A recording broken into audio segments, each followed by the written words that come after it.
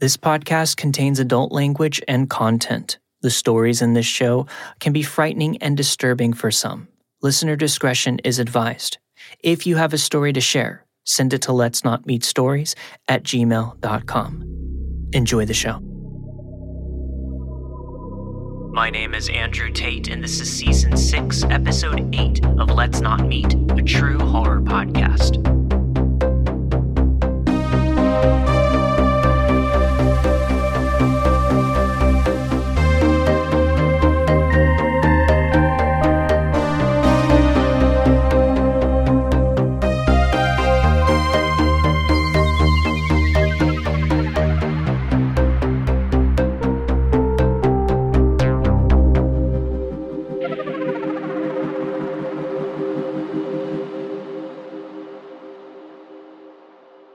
Have you ever looked in the face of your own death?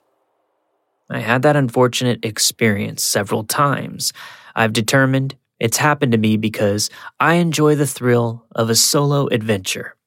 I love being alone, standing over a screaming waterfall, running through quiet woods, driving through open, desolate roads. On the outskirts of this solitude are the predators. They stalk alongside, watching us wanderers frolic away from the herd, waiting to deliver death. Adventurous women like me are particularly vulnerable, but also, I believe, are more aware when in the presence of danger. Maybe it's primal. Maybe the pheromones of a predator spiking our consciousness. This is the story of my first solo adventure and my first brush with one such predator. In the late summer, before my freshman year of college, I got my driver's license in a shiny yellow Jeep Wrangler. I was 17, and I loved that Jeep. It was pure freedom. I put the top down, smoked cigarettes, and hit the backcountry roads in Indiana. I pretended I was some glamorous model that had gotten lost on her way back to California. My parents had moved our family to Indiana the year prior, and I just didn't fit in there. I was a city girl. I wore the wrong clothes. I didn't listen to country music, and I had a nasally northern accent. I had made exactly one friend that year, and she was inconveniently spending the summer on the Kentucky border. After some really lonely weekends, I decided to road trip the few hours to see her. It was a Saturday, and she was having a party. As a new driver, I didn't think my parents would like the idea of me traveling hours away, so I decided to leave after they had gone to their second shift jobs. I would leave at 10 p.m. and make it to the party at about 12:30 a.m. or so. At 10, I got into my Jeep with my printed directions from Yahoo Maps. This was the early 2000s, and I didn't have a cell phone or GPS. I noted the gas gauge was at just over half, and I'd have to stop for gas somewhere before arriving. Off I went, without a care, into the world. Messy bun, short shorts, and a tank top. My dad had told me never to drive with flip-flops, so I was wearing some sneakers. It was a peaceful, clear night. There weren't many people on the highway, just a few truckers. I bopped along to the radio, trying to ignore the gas gauge and make good time. When I got below a quarter of a tank, I started to look for a gas station. I saw a sign and followed the off-ramp to a wooded area. The road teed, and the sign said to turn right. Another mile down the road, another sign said turn left. The gas station was a few more miles and a few more turns. It was one of those sad-looking stations with the ancient pumps that aren't digital so they don't take debit cards. Cash only. Also, closed at 6. I was cold and getting a bit nervous because I wasn't sure how to get back to the highway. I feebly tried to make the rickety pump give me a few drops of gas. Then I put the top and windows back on my Jeep, feeling ridiculous for the flimsy outfit. I tried to retrace my path and ended up further in the maze of cornfields. I'm not a country girl. I just assumed at some point all roads lead to civilization. but they don't. After another 40 minutes of driving, the car started to sputter, just a little. Now I panicked. There was nothing for miles but blocks of cornfields broken into patches of woods. Very few houses. The occasional house I did pass was completely dark. The moon and my headlights were the only things illuminating the road. Finally, I saw a light at the end of a long driveway. Between two mowed fields was a pole barn. The barn's tall doors were cracked, and the light inside shone through dimly. In front of the barn sat a man with a baseball cap slung low over his face. He was sitting in a lawn chair. Even as I write this, I'm overwhelmed by my own naivety at that age. I grew up in Detroit. I was familiar with violence. I should have known that a willowy teenage girl like myself should not approach a grown man in an isolated area. But after living in Indiana for a year, I'd grown accustomed to everyone's country friendliness and didn't have much of a guard up. And I was desperate. I maneuvered the Jeep down the dirt and gravel, noticing that there were a few half logs across the driveway. Country speed bumps. As my headlights glared onto the man, he shielded his face with his hand. He stood up, and I noticed he was holding a beer. I opened my door and slid out, stammering, "Hi, I'm almost out of gas and I need help." He had taken 2 steps left out of the headlights. That's when I saw his face, his dead eyes. They looked like nothing but black holes. His dirty face was smiling slightly. He let the beer can slip from his hand, and he stepped forward. I almost screamed at the beer can hitting the ground, but the sound wouldn't escape my lips. I clambered back into my Jeep and pressed the lock button down just as he reached for the handle. He was standing there, very close to the glass for just a few seconds while I frantically searched for my damn keys. They had fallen to the floorboard, but as I reached for them, I heard a tap on my window. I grabbed my keys and looked up. He was smiling wildly with rotten teeth, tapping on my window with a box cutter. I felt my arms and legs go numb. I couldn't coordinate my fingers to put the key into the ignition. He started to cut the plastic window of the Jeep in a loopy pattern, toying with me. I was finally able to slam the key into the ignition. He grabbed the side of the window, and I heard the sickening rip of the Velcro coming apart. I slammed the car into reverse, gunning it over the country speed bumps. 2 of them. I was swerving backwards. I thought I heard him laughing. The Jeep made a sickening hiss as I tried to peel out on the road ahead. One of the front wheels was caught on a log. I had finally run out of gas. I saw him maybe 40 yards from me. He was stopped halfway in the driveway, so he must have ran after me. I swallowed hard, scrambling out of my Jeep, running up the road like I had never run before in my life. My ears rung. I couldn't hear anything except the deafening beat of my own heart. The thuds sounded like footsteps behind me. Trees grew over the road and blocked out the moon, like a tunnel. The road turned sharply uphill, and I could feel him gaining on me. I ran track in high school, and I'm sure that night I beat any previous personal records. Through the tunnel of trees, I could see the moonlight, then a house. Abnormally close to the road for this area, maybe just 20 feet. Oddly, there were bars on the front door. But there were flower planters on the porch, and people who plant flowers don't kill people, right?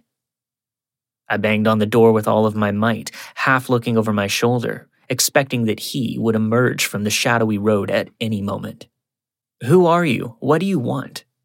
An old lady, clutching her robe together, had peered out a barely cracked door.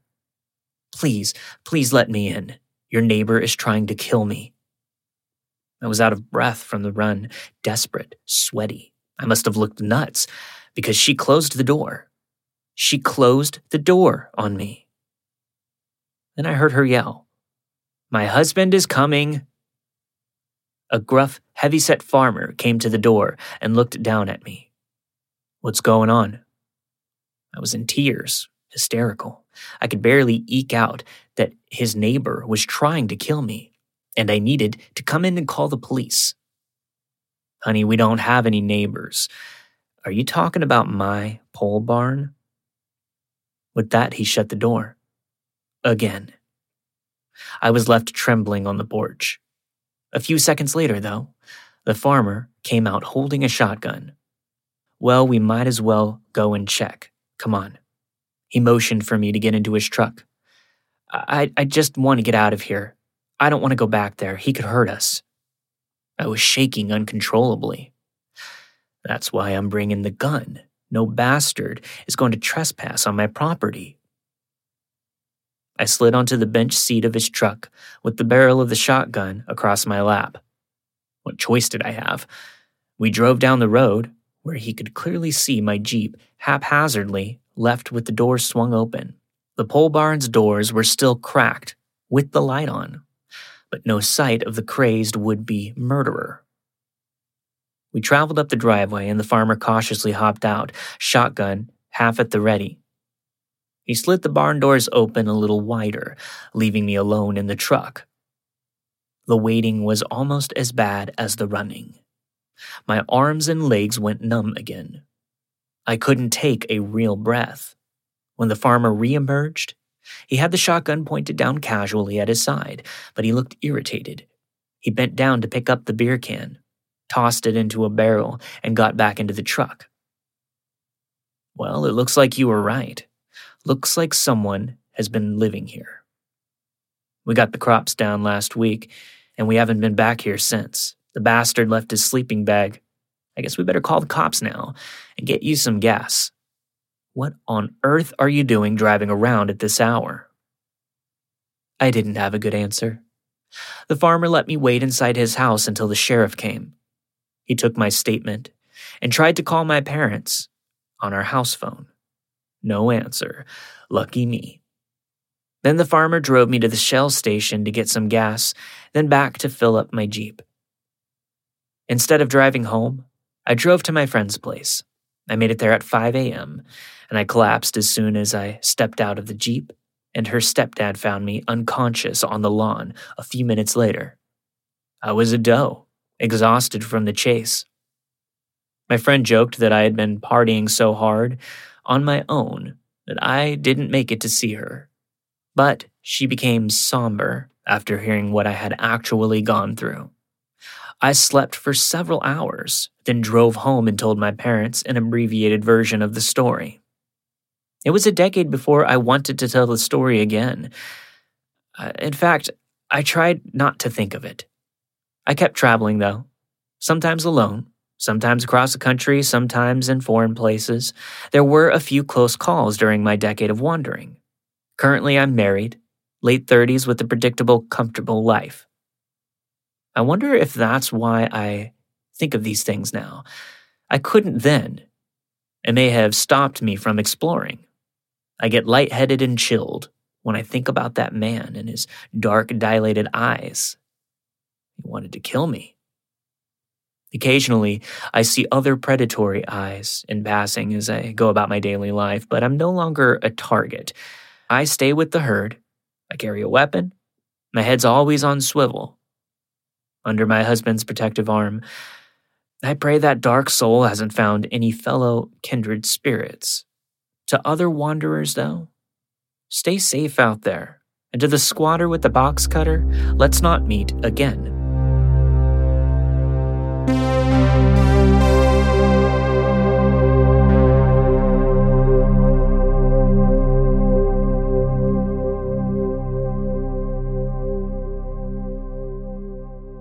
I spent most of my life wondering if I overreacted to this encounter. So maybe if I write it out and let you read it, you can make the choice yourself.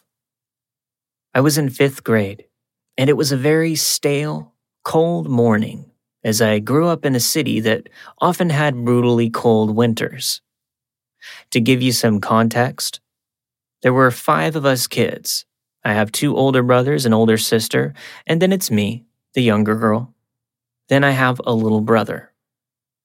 The year before, my older sister, little brother, and I would walk to our bus stop that was only 3 blocks uphill from our house.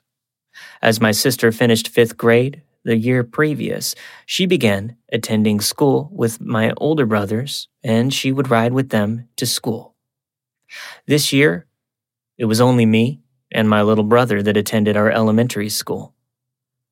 On this particular day, my little brother wasn't feeling well, and he stayed home from school. My mom had to leave very early for work, so she couldn't drop me off, so I had to ride the bus. Knowing that I would be walking to the bus stop alone, I began getting ready, a bit more anxiously than normal. My mother often had a clock set 10 to 15 minutes fast to help her get ready in time, which is funny because she was still often late. I didn't have to wait for my brother, as he was sick, so it didn't take long to get ready. Terrified I would miss the bus and unable to truly gauge the time based on the accuracy of the clock, I began to walk to our bus stop. This was a new experience for me, as I was used to having at least one family member walking with me to the bus stop. But no worries, I was in 5th grade and had this under control. Not to mention, there was a girl a couple of grades below me that waited at that bus stop there too. So I knew that I wouldn't truly be alone. I briskly walked uphill and headed to the stop. The bus stop was next to a 4-way intersection. There was a small wooden beam at the edge of someone's property that I imagine was built to keep the dirt from pouring onto the sidewalk. The beam was about 2 feet high and was perfect for sitting. It was almost like bus route planners knew kids would need a spot to rest on early mornings, such as these. Straight across from the stop was a huge community building. In a weird way, it reminded me of a castle or a boarding school. It was currently used as a rental property for church groups and the like. The large building had multiple entrances and levels. Across the street from the bus stop was a side entrance to this building. Next to the side entrance was a small shed-like structure. It was one of those buildings that was covered up in cement and had small rocks pressed into the sides.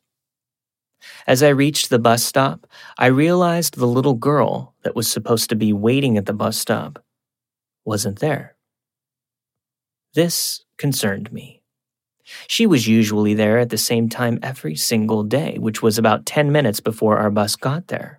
And our family was always running late, so we would arrive at the bus stop only minutes before it arrived. So I knew that if I beat her here, it was probably pretty early. I got nervous knowing that I would be alone. "You're in 5th grade, you got this," I reassure myself.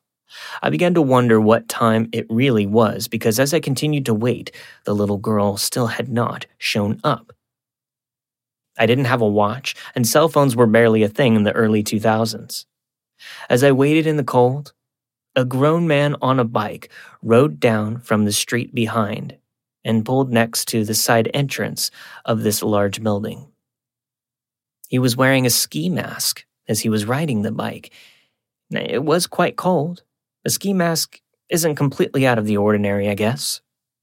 However, I hadn't seen anyone wear a ski mask since the late 1990s. I tried to brush it off and give him the benefit of the doubt. He parked his bike next to the smaller shed-like building. Men riding bikes in our neighborhood was not unusual, as we did not live on the richest side of town. It was one of those neighborhoods full of average lower-middle-class people. Teenagers and drunks liked to muddle around so that they could break into garages and steal bikes, tools, and lawnmowers. At first, I wasn't completely alarmed. I knew he was behind the building. but he didn't seem to want to bother me as I was previously waiting for the bus. Cars would drive by every once in a while. Like I said, no big deal.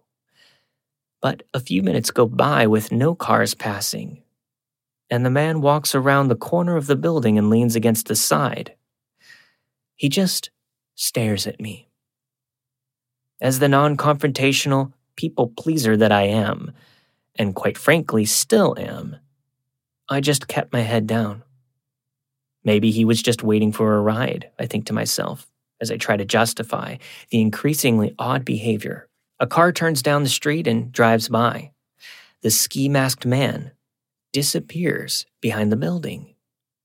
Maybe he could tell I was weirded out and decided to give me some space. I hoped.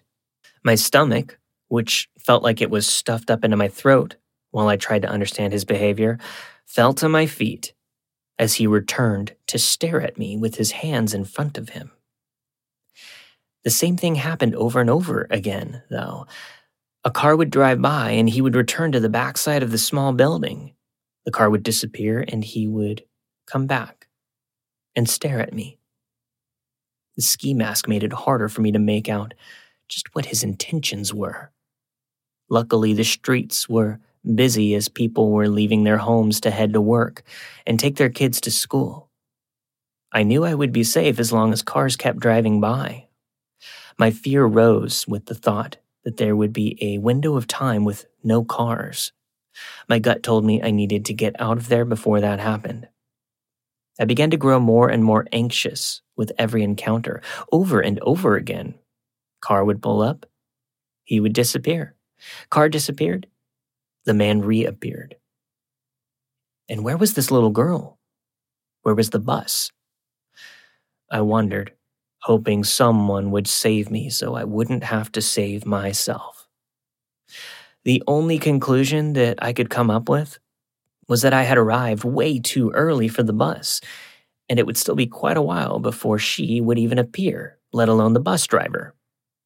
I sat trying to devise a plan. The man can't know that I'm scared. I thought about walking back to my mom's, but that would mean I would have to pass him. Not to mention, his ride would be all downhill. Plus, he had a bike. He could easily see me and catch up to me. He would see how frantic I was. My mother wouldn't be home, not to mention my little brother was there. If the man followed me, we wouldn't have anyone to protect us. Luckily, my dad lived in an apartment a few blocks away in the opposite direction. He wasn't employed, so I knew he'd probably be home. Not to mention, if I walked towards his apartment, I would have to walk uphill for half a block. But then it would turn to all downhill. If I could make it up that hill quickly as possible, I could disappear once it sloped downwards. My plan in place, I stood up as the next car approached us. I headed up the incline, walking like it was the most normal thing I had ever done. Never once did I look back. I was determined to make it over that hill, and once I reached the part of the sidewalk that began to slope, I looked over my shoulder. I couldn't see the masked man. This was my cue to take off in a sprint.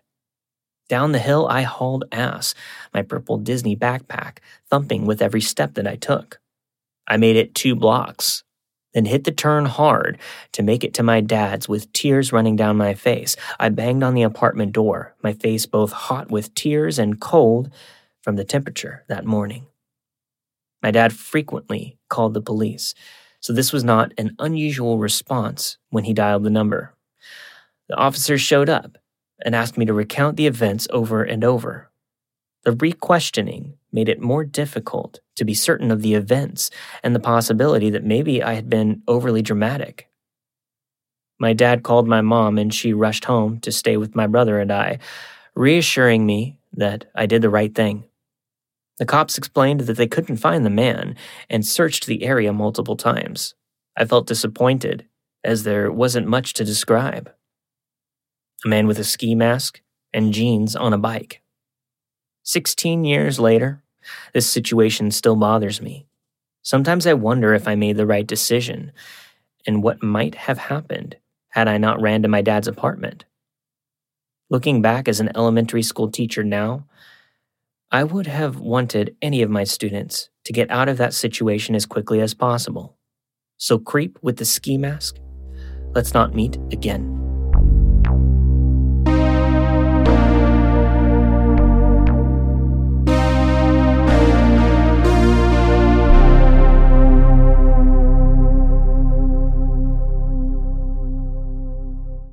I come from a violent country, so violence and danger, they weren't new to me. When you live like that, you kind of get used to it. You don't pay much attention. Somebody once said to me, if you're going to live in fear in Brazil, you're not going to live at all. When I was around 16, I was fearless. I would take buses late at night, walk by myself. I never really cared because nothing had happened to me up to that point. Until a particular day. This was 2004. It was a Friday around 7 p.m. I took my usual bus to meet my then boyfriend. He had late classes, and we usually met afterwards to do something. That day we were going to a concert. I was so used to that route. In my country, buses usually have 2 people working on it. The bus driver and the ticket collector that stays at the front, where you can see a ticket gate. Right beside that gate, there's a single seat, which was my favorite. I sat there by myself, minding my own business, listening to music, knowing that nobody would sit or stand by me. The bus had its lights off, and that was normal, and to be honest, I liked it. I would sit down, listen to music with my headphones while looking at the city lights. I saw in the low lights that the bus only had one guy sitting in front with the ticket gate, and a couple sitting 2 seats behind. I got to my single seat, and the bus carried on. A few minutes in, the ticket collector started screaming at the bus driver. "Turn the lights on, turn the lights on, he has a weapon." The bus driver turned the lights on, and I looked back. There was a guy. He was standing up.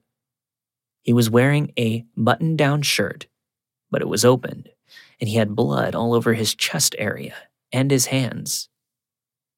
He was holding a fucking machete covered in blood. I froze. I looked at the window to see if I could jump from it, but I couldn't. So I stood there, frozen. He pointed the machete at the bus collector's face and said, "I'm not going to hurt you, just stay calm." He then moved towards the couple in the seats in the back. He sat on the seat across from them. He asked the guy, "What do you have for me?" The guy, visibly nervous, was shaking, trying to get his wallet out of his pocket. The machete guy got pissed. He got up and started hitting the guy with the side of the machete, screaming, and I couldn't really make out what he was saying. The guy got money out of his wallet and gave it to the machete guy, who threw the money back into his face and continued screaming. He then went a few seats back and began crying and screaming and started stabbing the seats violently. He was stabbing the seats, screaming, saying, "Damn you, bitch. Why did you have to do that? Look what you made me do, you bitch. Fuck you." And he cried out a name. I don't remember what the name was. The bus never stopped. The bus driver just kept driving like nothing was happening. That is until he stopped for another passenger. The new person comes onto the bus unaware of what's happening.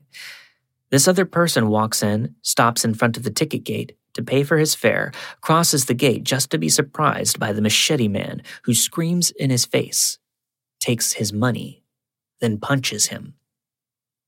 The guy moves directly to the exit door in the back. And at that moment, I made a mistake. In a complete panic, I thought I could try to leave with him, so I quickly got up just to be blocked by the machete guy. I think up to that point, he actually didn't know I was there. That's when he saw me. I sat down on a common seat, the one for 2 people. He sat beside me and calmly asked, "What do you have for me?" "Just my phone." "I don't want this shit, I want money. Do you have money?" He screams and throws my phone on my lap. I start to cry. "No, just the phone." I seriously had no money on me, but even if I had, I don't think it would have made any difference. He was sitting by my side when he started slowly stabbing the seat. He turned to me and said, "Have you ever been stabbed?" I was stunned. "No." "Do you want to know what it feels like?" "No, please." I started crying with my head down. He then cuts himself in front of me. He passes the machete on his arms and says, "This is what it looks like." I start sobbing alone, thinking I'm going to die, and it's going to hurt. Nobody is going to save me. He gets up, then goes back to the couple, starts harassing them, kicking them, punching them, screaming at them more. He stabs some other seats, curses that same name that he was cursing before, asks why, cries some more. He does this all together. It's a fucking freak show. The bus goes through a long road. Then before it reaches the bus terminal, there's one of those long power line corridors with all the power lines and grass. That's where he asks to get off the bus. The bus driver continues. Then the ticket collector starts screaming, "Stop the goddamn bus. He wants to get out." The bus stops. He gets out and runs towards the power lines. The bus closes the doors and moves on. I saw his silhouette running through the field. I sat there shaking, crying. There's blood on the seat next to me. I was completely shocked, paralyzed. I reached my former boyfriend's school. I sat there stunned, waiting for him. When he came out of his class, I broke down, started crying, and I told him what happened. He couldn't believe it. I told him I wanted to go home, that I didn't want to go to that concert anymore. He then looks at me and says, he gets it. He's going to take me home, then go to the concert by himself. Great guy. Whatever. My theory is that machete guy found his wife or girlfriend doing something he wasn't happy about. Maybe he got high and murdered her, hence all the blood on him and on the machete. He was cutting himself, but I don't think that it was his blood that was on him. I became very frightened. I wasn't able to do stuff by myself anymore. I wasn't brave anymore. I became very jumpy. I was robbed 2 more times. It wasn't this spectacular, but it was enough to make me almost agoraphobic. I was so afraid to go out of my house. I had to go to therapy. Then I got the chance to move to Canada, which is a very safe country, especially compared to Brazil. Here I was able to feel better, take the bus again, walk around with headphones, all the stuff that I couldn't do back at home. I'm still very jumpy, and I get freaked out fairly easily, but no comparisons. This was years ago, but just writing it has made my skin crawl. In conclusion, machete guy, please, let's never meet again.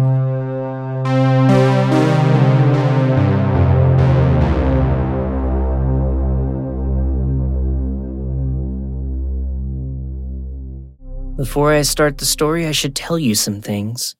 Growing up, I had quite the imagination. I would often come up with fake scenarios and stories. So after some time, my parents knew what I was doing and dismissed all of my tales. Moreover, I used to, and still do, have very realistic lifelike dreams. I would often confuse reality with my dreams. So needless to say, my parents didn't take me very seriously. I wasn't the only one to blame for my wild imagination, however. Like most kids, I was brought up in a world of fairy tales, as my grandma used to say. My favorite of these fairy tales was Santa Claus. Whenever Christmas rolled around, my brother and I would write letters to Santa.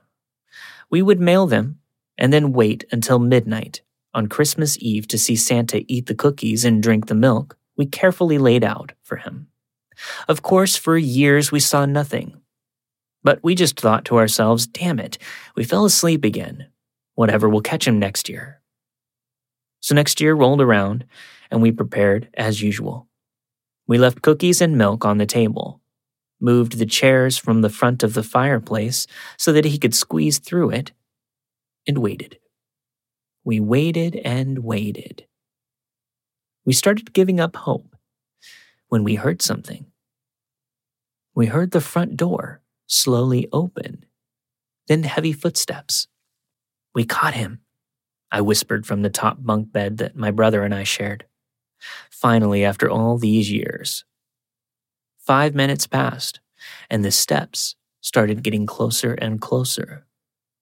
Suddenly, the door opens slowly, and in comes Santa. We're both ecstatic. He saw that we were both excited and motioned to us to be quiet. He then approached us, handed us some gifts, and asked us to get off of our beds and play with him. So we did. We must have been playing for 30 minutes before he stood up and said, "Okay, I have to go now. Other children are waiting for me. But before I go, I want to take some pictures of you to put them next to your names on my list." We were stoked. So we let him take our pictures. Then we watched him leave. We never saw him again. For the next 5 years, we waited and waited, but nothing ever came of it.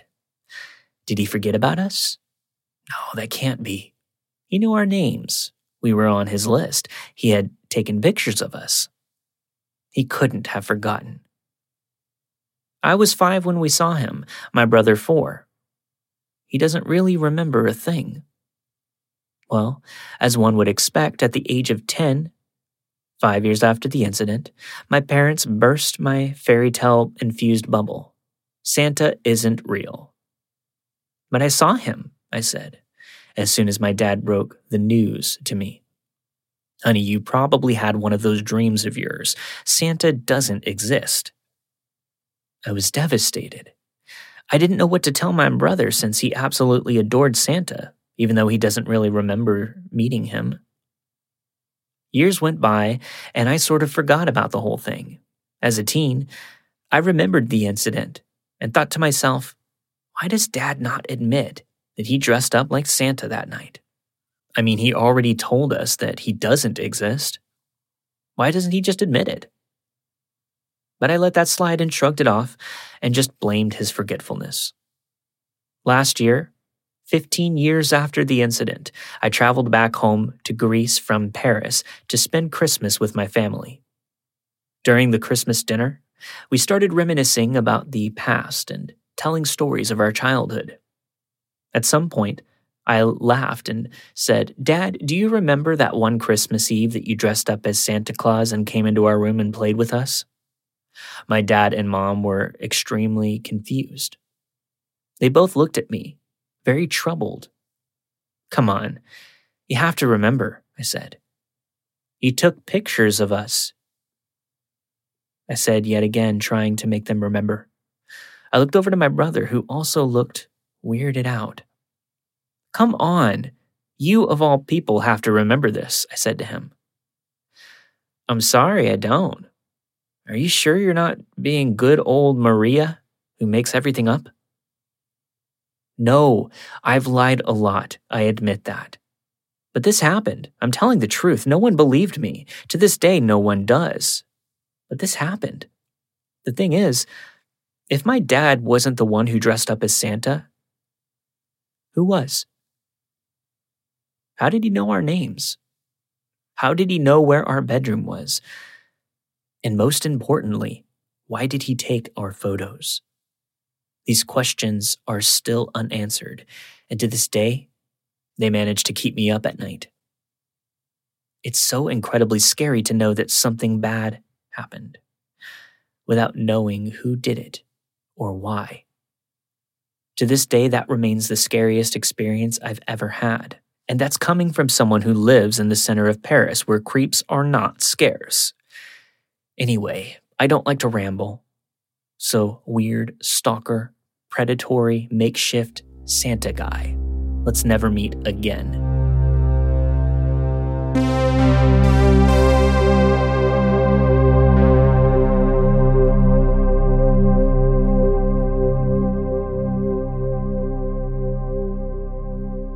This final story is one of those ancient recordings from the early days of Let's Not Meet, a true horror podcast.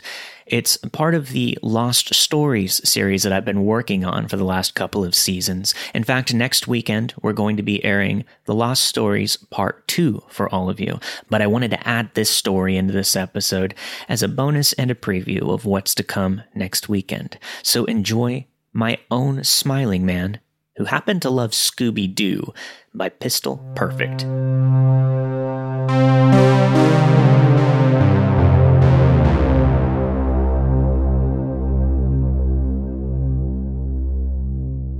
Growing up, I was raised by a single father, since my mother had a lot of mental health issues, and she eventually left us, living in a rather decent-sized city in a less than moderate downtown apartment.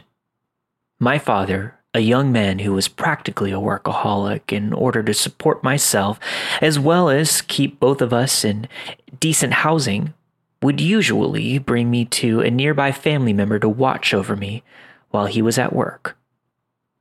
At the time of this occurrence, I was about 7, and I still didn't understand how to take care of myself at home while my father was at work. In other words, I struggled to make microwavable popcorn. I was one of those kids. It was the weekend, and my father was heading to one of his 2 jobs. Thus, he was going to bring me to my aunt's home, which was a few blocks down. We usually walked, considering my father's job, as well as my aunt's home wasn't too far away, and we couldn't afford a car. Let's focus, however, on what happened. I don't remember the specific date. I think it was in early summer, Saturday around 7 p.m. I'm in my Scooby-Doo pajamas, happily awaiting my sleepover with my wonderful auntie. And my father is getting ready to leave. I grab a movie to watch at my aunt's house, probably Blue's Clues or Scooby-Doo or something similar. We leave our room, lock up the apartment, and head out onto the sidewalk. Immediately after walking out, I notice there's a man leaning against the outer building next to the door. He's smoking a cigarette and just casually standing there. He was wearing a baseball cap, but that is really all I remember about him. We began walking down the road in the direction of my aunt's. We get about 5 feet when he says, "Hey kid, cute pajamas."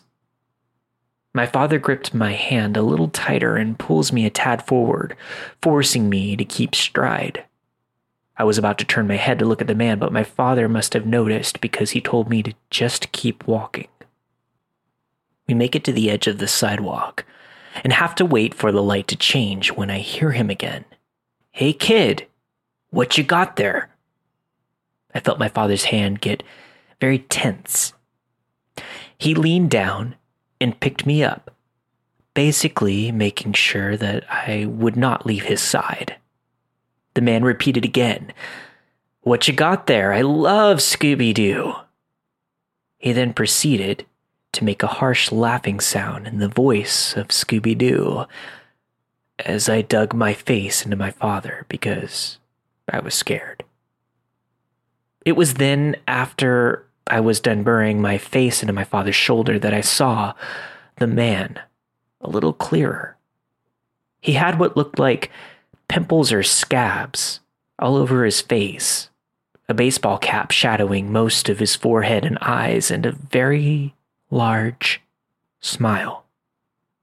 Although I believe I remember him having what seemed like a scarred lip, There was something weird about his lips. I only noticed because of his enormous and awkward smile. It was just after the light turned and allowed us to continue walking across the street that the man reached out and brushed my hair. I recoiled away from him and dug my face into my father's shoulder once more.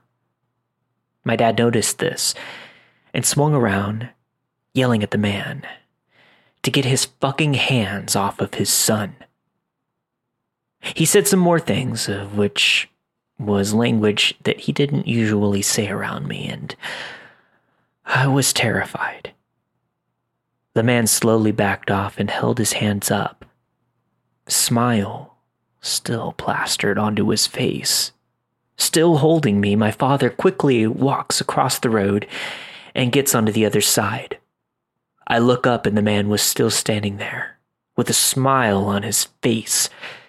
After we'd gotten to be what seemed like in a safe distance, my father asked if he could put me down, and we began to walk hand in hand again. We get about a block away from my aunt's home when, amongst the usual sound of traffic, I began to hear heavy footsteps behind us. Quick footsteps. My father must have heard it too, because he took me by the shoulder and moved both of us towards the buildings. From my understanding now, he must have believed it was just a jogger out on the town. However, when I looked back, I saw that man again. The smile on his face, the hat covering his eyes. "Hey, you never told me what you got there, kiddo," he said. My father had had enough. He turned around, keeping me away from the man with a hand on my chest, and began to yell. I had never really heard my father yell. He's a smaller guy, about 5'9", but he's rather burly and built due to him being a diesel mechanic. The sound of his deep voice made me recoil, and I became even more worried. After using more profane language and telling the man to get lost, the man once more began talking. "I just love Scooby-Doo, man. I want to see if I could try on his PJs." That was what did it. My father clenched up and laid the man out. No other words said. One punch, and the man was down. Once my father saw that he wasn't getting up, he picked me up and basically ran the rest of the way to my aunt's home. He sat me down and explained to her what had happened and called the police, telling them that there was a confrontation. I remember there being at least 2 cars with flashing lights that pulled up, but when I asked my dad about this story before writing this, he claims that they never updated him on whether they found the man or not. Needless to say, I still ended up staying at my aunt's place for a couple of days. I just remember that night, probably along with the following week, being absolutely terrified and spooked. We eventually ended up moving out of there, and my father ended up marrying another woman. We moved into a quiet town where not a lot happens, and I am now in college. But after reading the famous Smiling Man story on here, it triggered this story in my memory, and I had to go back and ask my father about the blunt details of what happened that night.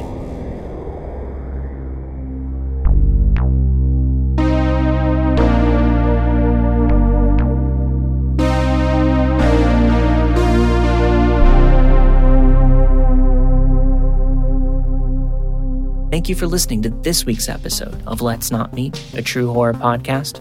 This week you have heard A Squatter with a Box Cutter by London Fog, The Masked Man by Cool Cat Carrie, The Guy with the Machete by Natasha, and finally, Dear Santa by Maria A., All of the stories you've heard this week were narrated and produced with the permission of their respective authors. Let's Not Meet, a true horror podcast, is not associated with Reddit or any other message boards online. And as always, if you want to hear your story on the show, send it into letsnotmeetstories@gmail.com. And if you want to get access to ad-free versions of these episodes, as well as bonus episodes and much more content every single week, head over to patreon.com/Let's Not Meet podcast or follow the link in the show notes to sign up today and support the show. I'll see you all next week for that Lost Stories special episode of Let's Not Meet, a true horror podcast. Stay safe.